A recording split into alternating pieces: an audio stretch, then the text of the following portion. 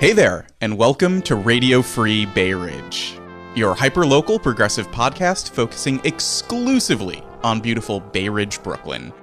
I am one of your hosts, Dan, and we got a bunch of people in the quote-unquote studio today, which is just all sitting around having grapes and cheese and beer. As one does. As one does. Let's go around. Who's here today? Rachel. And Mary. Oh, and Mark Hanna. Hi, Mark. Hi, Mark. Introduced this way. Okay, hello. Well, I'm glad to be here. Thank you for inviting me into this pseudo studio that's actually just somebody's home. Welcome to the podcast. That's just how we do things. Yeah, Radio Free it's how Bay we Ridge. roll. And happy St. Patrick's Day to all. Yeah, it is St. Patrick's Day as of Cheers. recording right now, so cheers, everyone. Clink, Slaksha. clink. Get some nice ASMR content Oh in there. So today we are talking kind of similar to our one of our previous episodes with Andrew Gennardis on how a bill gets made. We're doing some civic education shit today. What is a district leader? And we figured there was no better person than Mark to bring in, because Mark, you're running for district leader. I wish that made me the best person to talk about this with. I hope that you know what you're running for. I mean, I do, but No, I mean, there's a lot of history here. Fun fact, actually, St. Patrick is considered the first district leader because he led the snakes out of the district. Organizing those snakes. Yeah. Good. He was a good organizer. Wasn't it just that snakes never Stop, were stop, in Ireland? Stop, Mary, or you I know will about tell this. You, and that will not be fun for anyone except me. Please, if Get into the weeds. We're doing this on St. Patrick's Day. The year is 406, Common Era. In Wales, a child is born. At the groaning of the Britons, the Roman Empire has ghosted the British Isles. The barbarians are pressing in on every side, and this child grows up kidnapped by river pirates, and they're Irish. He escapes the Irish river pirates and swims to France, becomes a bishop, returns to Ireland, and pays the pirates the payback of converting them all to Christianity, because that's Oh, he just was how you real deal with mad, pirates. wasn't he? He converted them to Protestantism or Catholicism? It converted them to the Irish church, which was later decimated by the re-Christianization of the British Isles in the 6th century by St. Constantine. Damn. All right, let's just make the episode about this. We are No, an okay, we have educational to- podcast.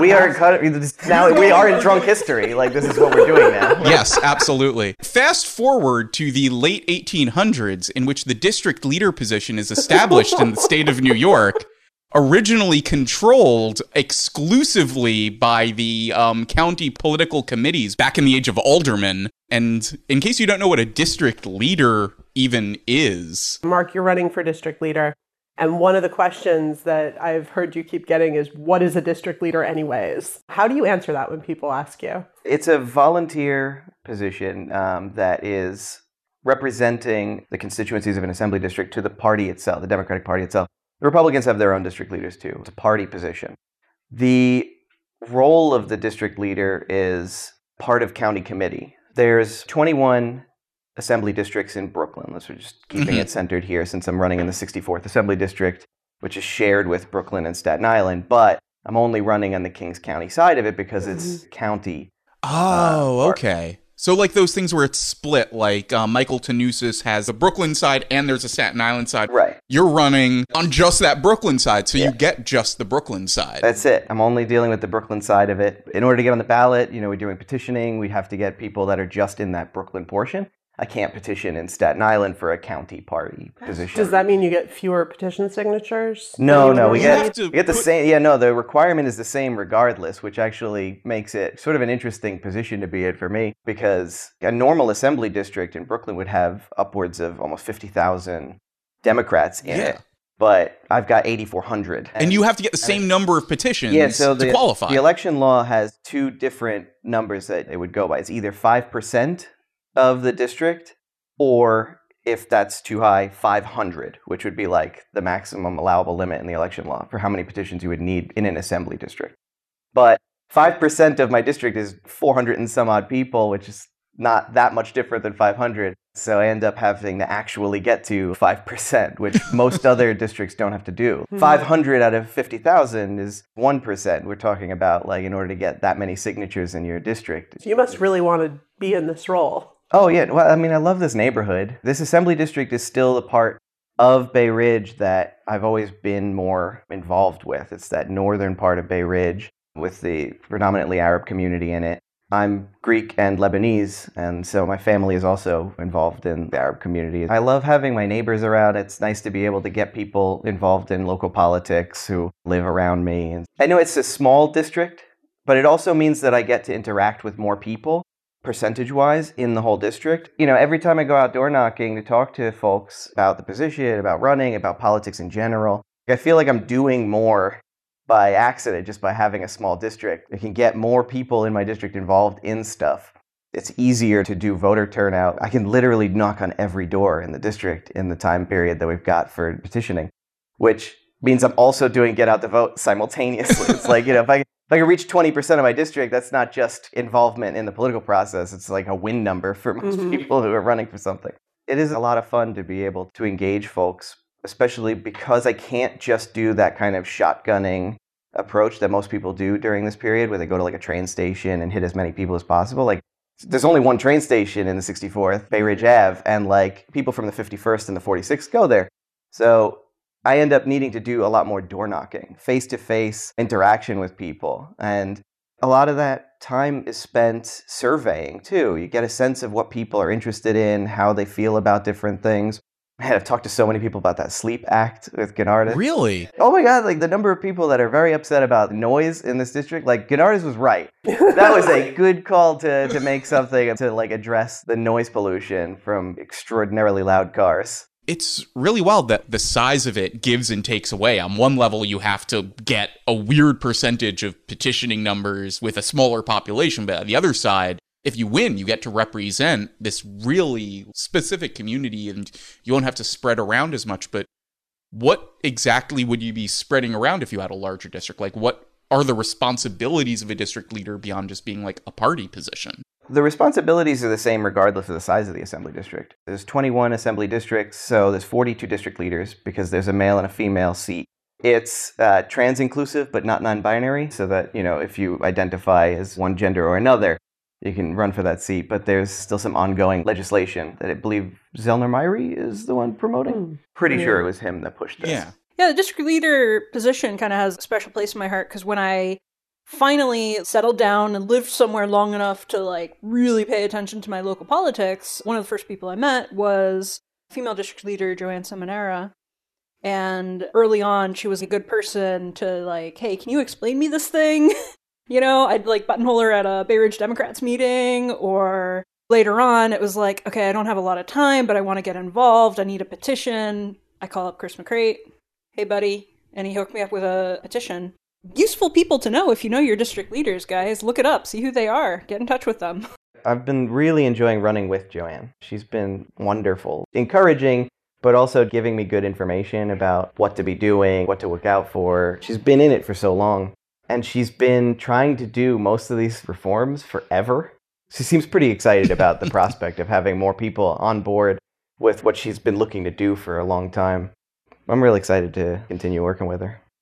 The roles that we actually have are, in many cases, invisible to people. We don't get a lot of attention on this type of stuff. I think in some cases by design. For me, the one thing that was really grabbing me beyond just encouraging people to be more involved in the political process and the democratic process is the judicial screenings and putting judicial candidates on the ballot.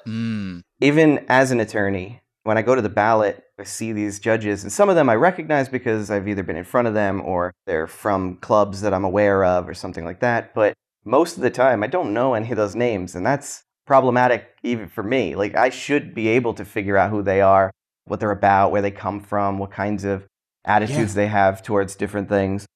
And it's sometimes impossible to get that information. But the district leaders do judicial screenings with candidates to put them on the ballot. And that process is done behind closed doors. And we don't get any of the information. We don't know what they're asking them or how competent they are. So for me and a bunch of other people who are running for district leader on the New Kings Democrats slate, the Brooklyn Can't Wait slate, we're endeavoring to make that, as well as a few other things, more transparent for people. We have the ability to put all of that information out publicly. Judicial screenings can be done in an open forum before they get on the ballot. Yeah. so that we know whether or not we even want to have them representing us in the judicial system. Because that whole judicial system affects us all invisibly most of the time. It's not something that is legislative, so when people are affected by it, it's through case law, and that the judges are the ones that have discretion for. So they enforce all of the laws and amend and modify them in different ways based on how they can interpret them. And it's really important that we have judges who are competent and also understand the nuances of those legislation when they're being put forward, so that we don't end up in circumstances where judges are creating essentially havoc. There was a recent incident that I've been dealing with lately as a foreclosure defense attorney. At the beginning of last year, the Court of Appeals ruled on a case where a bank was able to do something called de-accelerating a mortgage.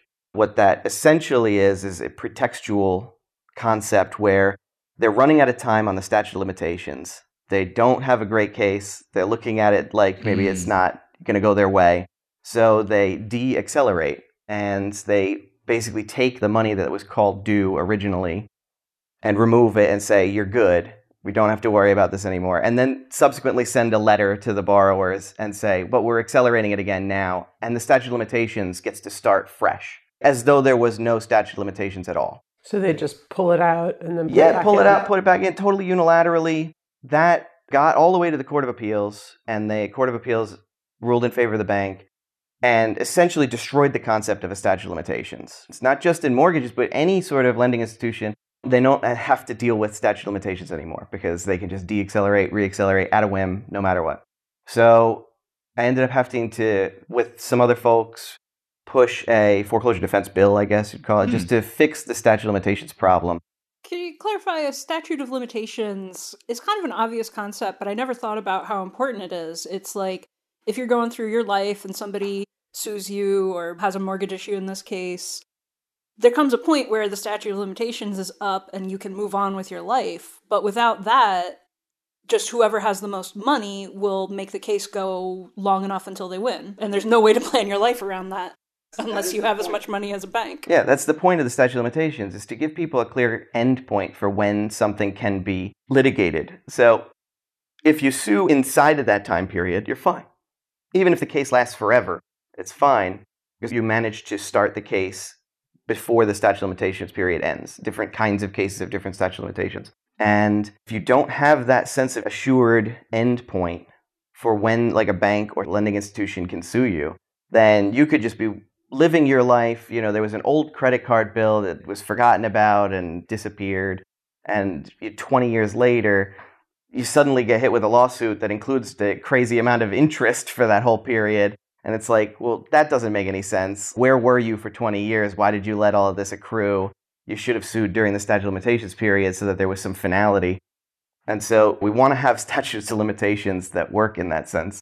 We also don't want to be able to have certain kinds of plaintiffs with money and means to be able to take multiple bites at the apple. So if they fail on a case and then they realize, this isn't going my way, the statute of limitations period is running up, they have to just deal with their case because they don't have the ability to just come back again after. But instead, what a bank is trying to do now is pretextually cancel the debt and then reinstate it and then start the case again so that they don't have to worry about the fact that it's been a decade. So it was a judge's... The lower courts didn't allow the banks to do it. And so the bank kept appealing it to different courts until it reached the Court of Appeals. Until they hit the right judge, basically. They hit the right judge, and the Court of Appeals, those judges who are appointed... the wrong judge, I guess. No, I mean, they had to have been elected at some point in the past, but they eventually, they get appointed to the appellate positions.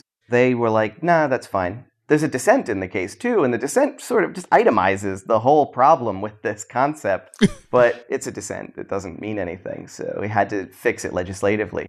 So Senator Sanders had a good bill, and there was another Weinstein bill. They ended up getting mashed together. It just passed the Judiciary Committee, and it looks good. And that's a lot of effort fixing a thing that could have been solved with properly vetting judges. And one of the things that's always frustrating to me is I rarely have any concept of who the judges are when I go to vote. Mm-hmm. It's still confusing when you see a judge under 4 different lines, like they're under Republican, Democrat, conservative, liberal party, whatever. and there's usually exactly the correct number of people as the number you're supposed to vote for. Yeah. The county committee, they like pre-vet all of these people. They don't get on that ballot unless the county committee says yeah. We all see it, but we never really question it, and it's something that we'd like to have changed. I know New Kings Democrats have been trying to do a bunch of different reforms for years now, but this one requires a lot of district leaders to be involved, so it's how we ended up on a slate to run as many as we can to take over essentially like the executive committee and make those rule changes possible without having to worry about blowback from people who just don't seem to want any sort of change or reform at all that are in the party. We typically do focus just on Bay Ridge, and New Kings Dems are a little bit outside of Bay Ridge. What is New Kings Dems? I suppose they're a club. I am a member. They're reform-minded Democrats that seem to be focused predominantly on the party itself, to try to change how the party works from within. They're very focused on county committee and trying to get people involved in county committee, which is the smallest form of democratic governance. They're trying to get more people so that there are fewer proxies, because the proxies get abused by county leadership sometimes. And that's not a great thing. You want to have more people who actually represent electoral districts involved in everything. My understanding of the proxy issue is that county committee is made up of hundreds of committee members. Thousands. Isn't that the rep your block Rep thing Your that Block, New yeah. Kings Dems has tried to... Exactly. Literally repping your block, yeah. The electoral districts are tiny. So county committee is a huge body, but not all of those people actually can go to the meetings at times, so they fill out a card and sign over their vote as a proxy vote. That's fine, right? Like, having proxies is sensible. People that have disabilities, people that are older, they can't show up to meetings. That stuff is great. We want to have people have the ability to have proxies, and district leaders can carry proxies for the people in the assembly district. That's one of their EBs. responsibilities. It is a responsibility. The problem comes when the leadership just sort of invents proxies, taking a look at the voter rolls, finding names that live in those districts, and then just making them proxies without telling them. I've heard that where one district leader or two district leaders or like the head of the county committee or whatever ends up wielding thousands of proxy votes, and these main meetings, it's supposed to happen like a couple of times a year, right? Supposed to. It narrowed it to just one. Yeah. Lately, because one or two people with thousands of proxy votes outvoted everybody else to say, now we're having this once a year. Yeah, how many of our listeners know about the epic, what was it, like 12, 16, 20-hour meeting? 21-hour, I think, meeting in 2020. They spent a day doing a whole bunch of reforms, getting things done, and then the very next day walked them all back. Holy shit. Most people don't think that this lowest level can be this corrupt. And this is our backyard. As Democrats, if you are a Democrat, there are a lot of independents listening. Republicans have their own problems with corruption in their county committees, absolutely. This is our attempt at reforming this lowest level of governance. That's a big place for grift to happen. Yeah, there's Board of Elections appointments. I mean, these judges are basically appointed through this process. I know people don't like to say it, but it feels like patronage. It feels like a patronage system that is protecting itself. It doesn't want to be transparent, because if you make a patronage system transparent, then you suddenly realize how corrupt it actually is the whole way through. And that's not a great place for people involved to be. Shedding light on that would be ruinous for people if it is actually as corrupt as it seems like it is from all of the behaviors of everybody that's protecting it. You've got people who have well-paid positions that they're walking away from or taking a leave from so that they can run district leader campaigns for a position that is ostensibly a volunteer position. You do not get paid. Right, there's no payment involved in being a district leader. This is entirely for the good of the party, for good governance. Because at the end of the day, this isn't a job. It's volunteer work. We help staff polling sites. We help make sure people understand what's going on in the local government. It's a bully pulpit.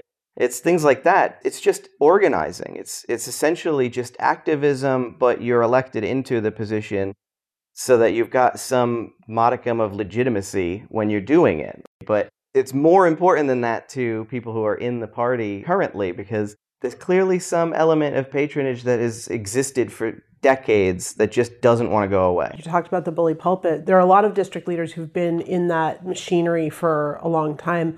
There are some newer district leaders who are absolutely making use of that bully pulpit and getting messages out. And I just wondered, especially because you're part of that New King's Dem slate, what do you see kind of happening with other district leaders or other folks running for the position in terms of this organizing? Julio Pena is somebody that I really appreciate the work that he's been doing. He did a judge, I don't know what you call it. Like, it wasn't a judicial screening, but it was sort of an event where he got people out to give them information about who the judges were going to be on the ballot. I thought that was a fantastic thing. Because if you're not going to make it public entirely, and he can't unilaterally, then at the very least, letting people know what's going on and giving people an opportunity to see is one particularly nice thing. One of the things that has been really interesting is the growth of this kind of leftist reformer coalition. And without getting into too much detail on the individuals, because we're not doing a campaign ad for anybody, can you talk a little bit about building that coalition and what that looks like? Because you're bringing in people from other parts of the district and forming ways to organize with them. I am actually on the Brittany Ramos de Barros campaign. I probably let you know that. I believe in that movement for progressive New York 11. It's been great being a part of that in addition to running for district leader at the same time, not just because it's a good way to get people interested in something beyond just the party politics, because you get to talk to people on doors about whatever you want, really. I mean, we're door knocking. You want to talk about television shows or who's running for Congress, and that's fantastic. But also the state Senate district, Gennardis' district, is going all the way to Park Slope. So the progressives in Bay Ridge now have a bit more like cachet, I guess would be the way to say it. It's like the lines have changed, and so our perspectives don't need to be tied to this old line of logic of, well, what about the Republicans? They're not going to let you be full-throatedly progressive because, if you say something like bail reform, they're going to freak out, and you can't do that. And we can teach them. Bail reform is a complicated thing that most people have a fear response to without ever actually thinking or even knowing what bail is, for the most part. I see so many people who have so many things to say about bail reform, like the Mets ticket's a thing. Oh my God. And they don't even understand. We have a justice system where you serve time and then you're out and then you have rights. The thing that drives me crazy is these people who, you shouldn't have bail, you shouldn't have bail. You're saying you should lock people up indefinitely without trial, any kind of trial or being convicted of anything. And that just... A police person arresting you isn't a freaking trial. You end up going from somebody being anti-bail reform and not knowing what bail is or what the reform is or what any of the policies are. If you talk for long enough, many people become prison abolitionists at the end of it. Because you get to the point, like Rachel saying, what do you think, that people should just be locked up indefinitely? And then they're like, no, people shouldn't be locked up. It's not rehabilitating people or keeping people from committing crimes. And so we should be doing different things. And then you could talk to them about Red Hook's experimental court system, where they do things that are not directing people towards jail time and helping people out with rehabilitative programs, like an art program for having done some graffiti or something. There's a million things that courts can do. Again, going back to the fact that if we have good judges, they can do good things. Yep. When you talk to people about this type of stuff, it becomes very clear that they have lost the narrative somewhere, or they weren't given it to begin with, because they're just working from a place of fear and not from any sort of logical perspective about what prison can do to help out with communities, which is essentially nothing. It's just a way to make people feel more comfortable. Anyway, this is a really long tangent. Do we want to take a quick break and get another drink? Hard five, everyone. All right, we have fast forwarded. We've all gotten another drink or 2 drinks. We got some cheeses. Boilermaker? We figured that one out, right? And we're back with more from Mark Hanna. And it's not like it's a radio show where you're coming in the middle and you don't know who this guy is. But actually, you know what? I didn't actually introduce who the hell I am. So who I don't know are if you? You know what? So now that we're at this point, who are you, Mark Hanna? I've been listening for I had a couple of drinks. Let's get into it. Who even am I? I'm a local attorney. I was born in South Brooklyn. Family moved to Jersey, so I lived on a farm briefly, then moved back to Brooklyn as soon as the fuck I could. Apologies for the language. So went to law school at Brooklyn Law, been in Bay Ridge for about a decade now. Got involved in politics after, to be fair, I got involved in politics after I listened to my first Rage Against the Machine album. Nice. There we go. But mostly just spent that time angrily being upset with people on Facebook and reading everything in the Rage Against the Machine reading list, which a lot of people don't know exists, but has some really good stuff in it. Wow. Yeah, check that out. Rage Against the Machine has a reading list for leftists, and everybody should look at it if they have any sense of being a leftist. Links in our show notes. But then after Trump got elected, they instituted the Muslim ban. And I saw another friend of mine who was at JFK, and I was like, oh, I'm admitted in the Eastern District. I can help out with whatever people need. Like if they got to file something, we can do it through my Pacer, whatever. I realized, oh, I could be useful to people who are basically subject to strange political whims by Trump. So I went to JFK, spent days there, interviewing people for habeas petitions, writing up letters to different nonprofits to try to get some assistance, and was dumbfounded by how ridiculous that was. That people who should never have been stopped were just being detained frivolously by wild, nonsensical political act. Remember in particular one guy who was from Arkansas. This had an accent. Clearly not from one of the countries on the Muslim ban list or anything. Yeah, and like that was supposed to be temporary. That lasted the whole freaking presidency. And like the guy had like a U.S. passport. It was clearly from here for his entire life, but looked Muslim. And they ended up stealing his laptop because he had a Quran book on tape that he was using for prayers. And so they questioned him about it for 3 hours, never gave it back to it. It was wild. I couldn't believe that this was something that could happen here without anybody realizing what was going on and what the ramifications would be for something like that. In a way, it's kind of similar to what you're saying about statutes of limitations earlier, because people who are coming to the United States are oftentimes preparing for years, getting documents together and saving up money, selling everything they own. They don't have anything to go back to because they sold their house, their business, and all their assets to start a new life in America. And then while they're in a plane, somebody with a stroke of a pen, somebody just is like, no, that's not good enough anymore. And the guy lived here and it didn't matter. You know, being a citizen wasn't even enough in that circumstance for that particular guy. It was pretty clear that nobody had any sense of what was supposed to happen. And so they were just grabbing random brown people off of planes and holding them hostage for, sometimes days at a time. Coming back to Bay Ridge, found the Father K campaign. And that was sort of like beautiful moment for me because I was like, oh, I can continue to help. And I've got Arab heritage that I like to foster as much as I can. And being a part of a city council race where it was a Palestinian man running for city council in a district that was filled with Arab Americans that we could register to vote and engage was amazing. And I had so much fun and I learned so much and it was a tremendous endeavor. And so another reason why I want to be in this district too. Immediately after the Father K race, I was looking to see what else was around. Found that Andrew Gennardis was running for state senate. Met him at, I think, the first campaign event that he was holding at a law firm that a friend of mine worked at. Hung out with Andrew afterwards. Really impressed by everything that he was talking about. And was like, I've gotten some of my Levant heritage in the previous campaign. Now I'm going to work with a Greek. I'm really like leaning into this, like, heritage stuff in Bay Ridge. But it felt great to be a part of that too. He's become a really effective legislator. Helped me out with that foreclosure bill too. Quite a bit. Got me in touch with other elected officials to try to make that work. Somebody like him who's somewhat technocratic and seems to really like to dig deep into the nitty-gritty of those legislations, like was kind of in his wheelhouse, which was nice. I worked with Tahani Abushi after that for Manhattan District Attorney, but that was the first time that I was actually involved in the campaign as a treasurer. Realized that I was pretty decent at keeping track of other people's books.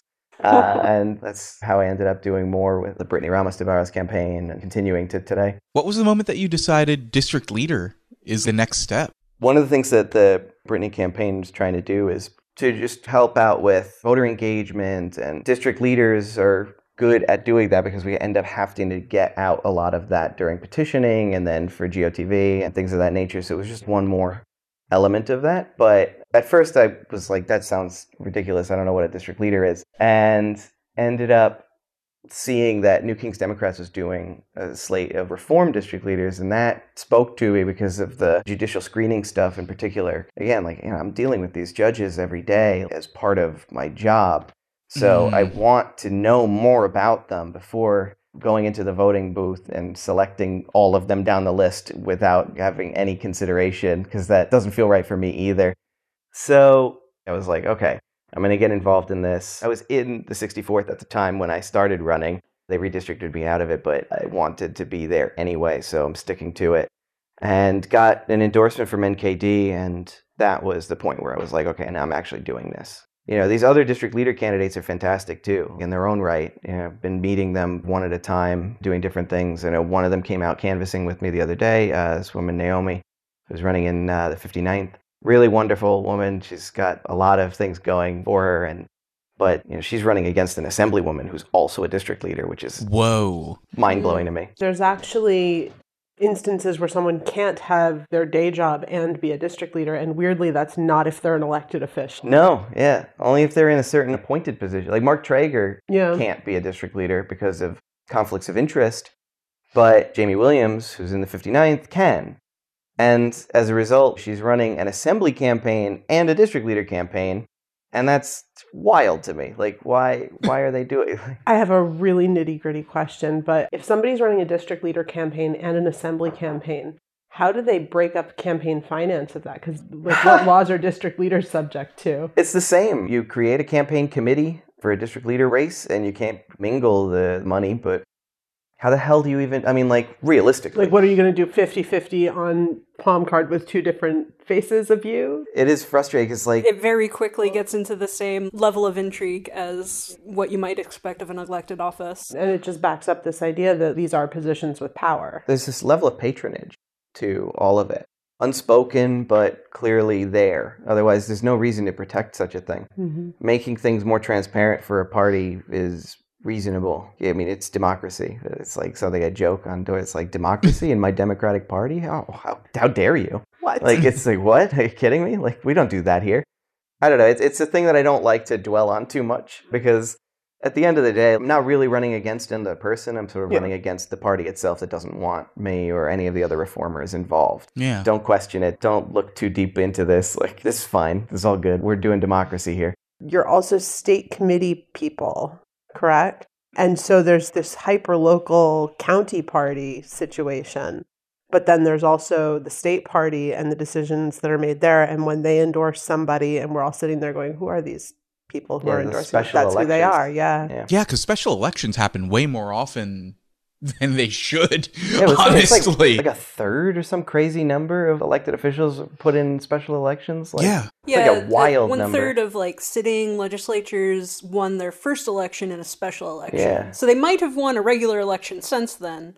But that's still I think a wild that number. might be a little bit out of date, but I think it's still pretty close, yeah. Yeah, because incumbency is so powerful that if you can swing through in a low turnout special election, then you have incumbency in a general election, and you have a lot more power there. And the party protects incumbents in a way that I don't really like. It pressures people to not run against incumbents. It prevents primaries in certain ways.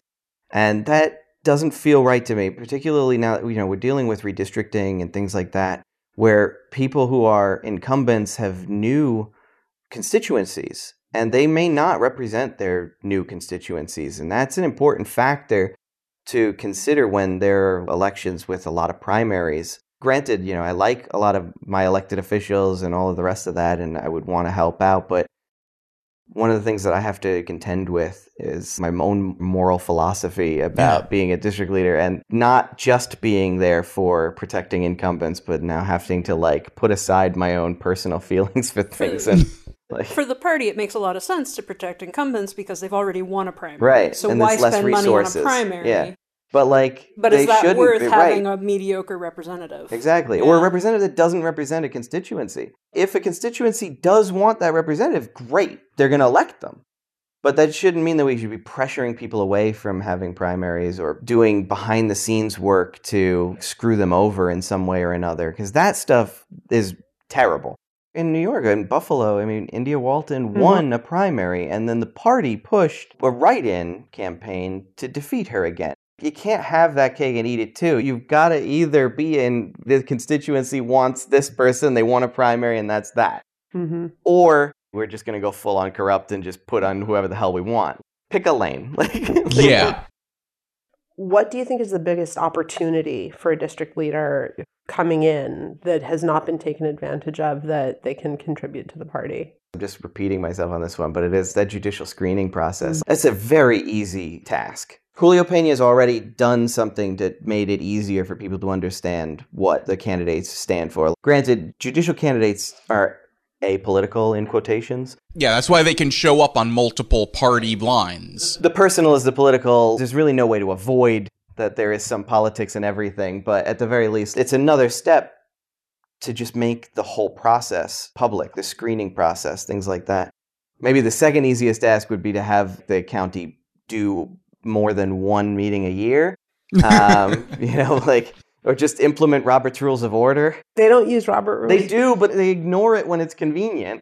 And then when there's something they don't want enforced, then it's like, oh, I'm sorry, Robert's Rules prevent us from doing this. When you have thousands of proxy votes, Robert's Rules don't matter. No, yeah. Well, that's the story I remember is like the defining story I heard about proxy votes was Frank Seddio, the former chair, would slap down his 6-inch pile of proxy votes, and that's it. Famously had 600 proxy votes suddenly, out of nowhere. Actually, we don't want to do this. Here's 600 proxy votes. I win. When we were doing the community board episode, one of the things I was wanting to put in, and I still have to do an episode about this, is just how even in the 80s, they realized we don't understand how to get people who are below a certain income bracket or people who are disenfranchised in general to volunteer for the lowest form of civic engagement, which is community board, or the lowest form of party engagement, which is the county committee. I mean, they're all volunteer. Yeah. Some of the things that they're saying in the 80s was like, maybe we should make these paid. Maybe we should let it so that people don't have to worry about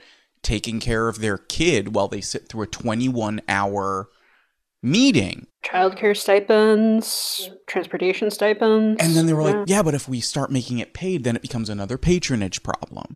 And they were struggling with this in the 80s, like 30 years ago. Quick shout out to the female-led city council cohort this year. What, 30 out of 50? That's what came out of a ranked choice voting process. And I would like to briefly mention that we experimented with ranked choice in the 60s, and it was immediately shut down because it resulted in actual representation for minorities. Didn't it also result in actual representation for socialists? Yes, it did. It absolutely... I feel like the history of New York politics is just like restructuring things to disadvantage socialists. I want to do an episode on Mr. Cacchione, who was the Italian representative, the only one south of Prospect Park that was representing Brooklyn at the time.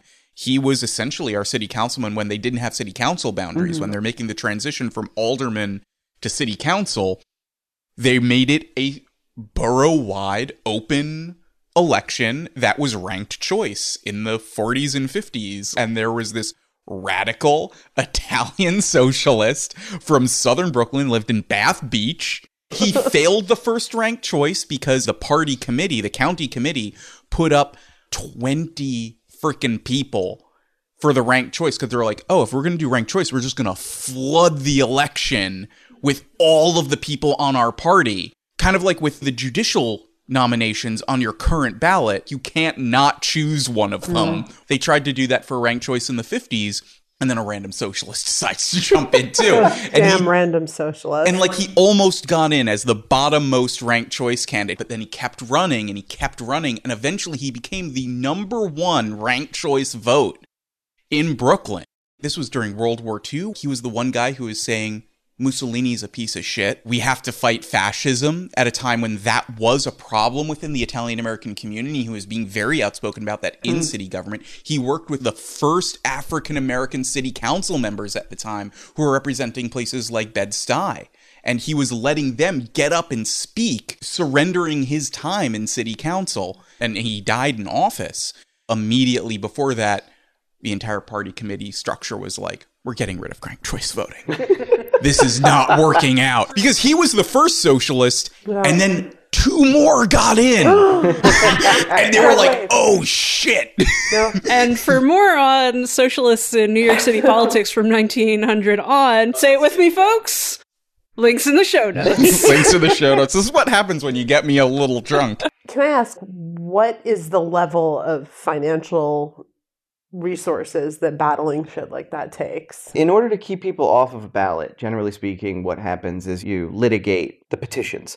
The people who sign the petitions, the witnesses, you can invalidate certain signatures because people signed the same line twice, once for a different candidate, once for you.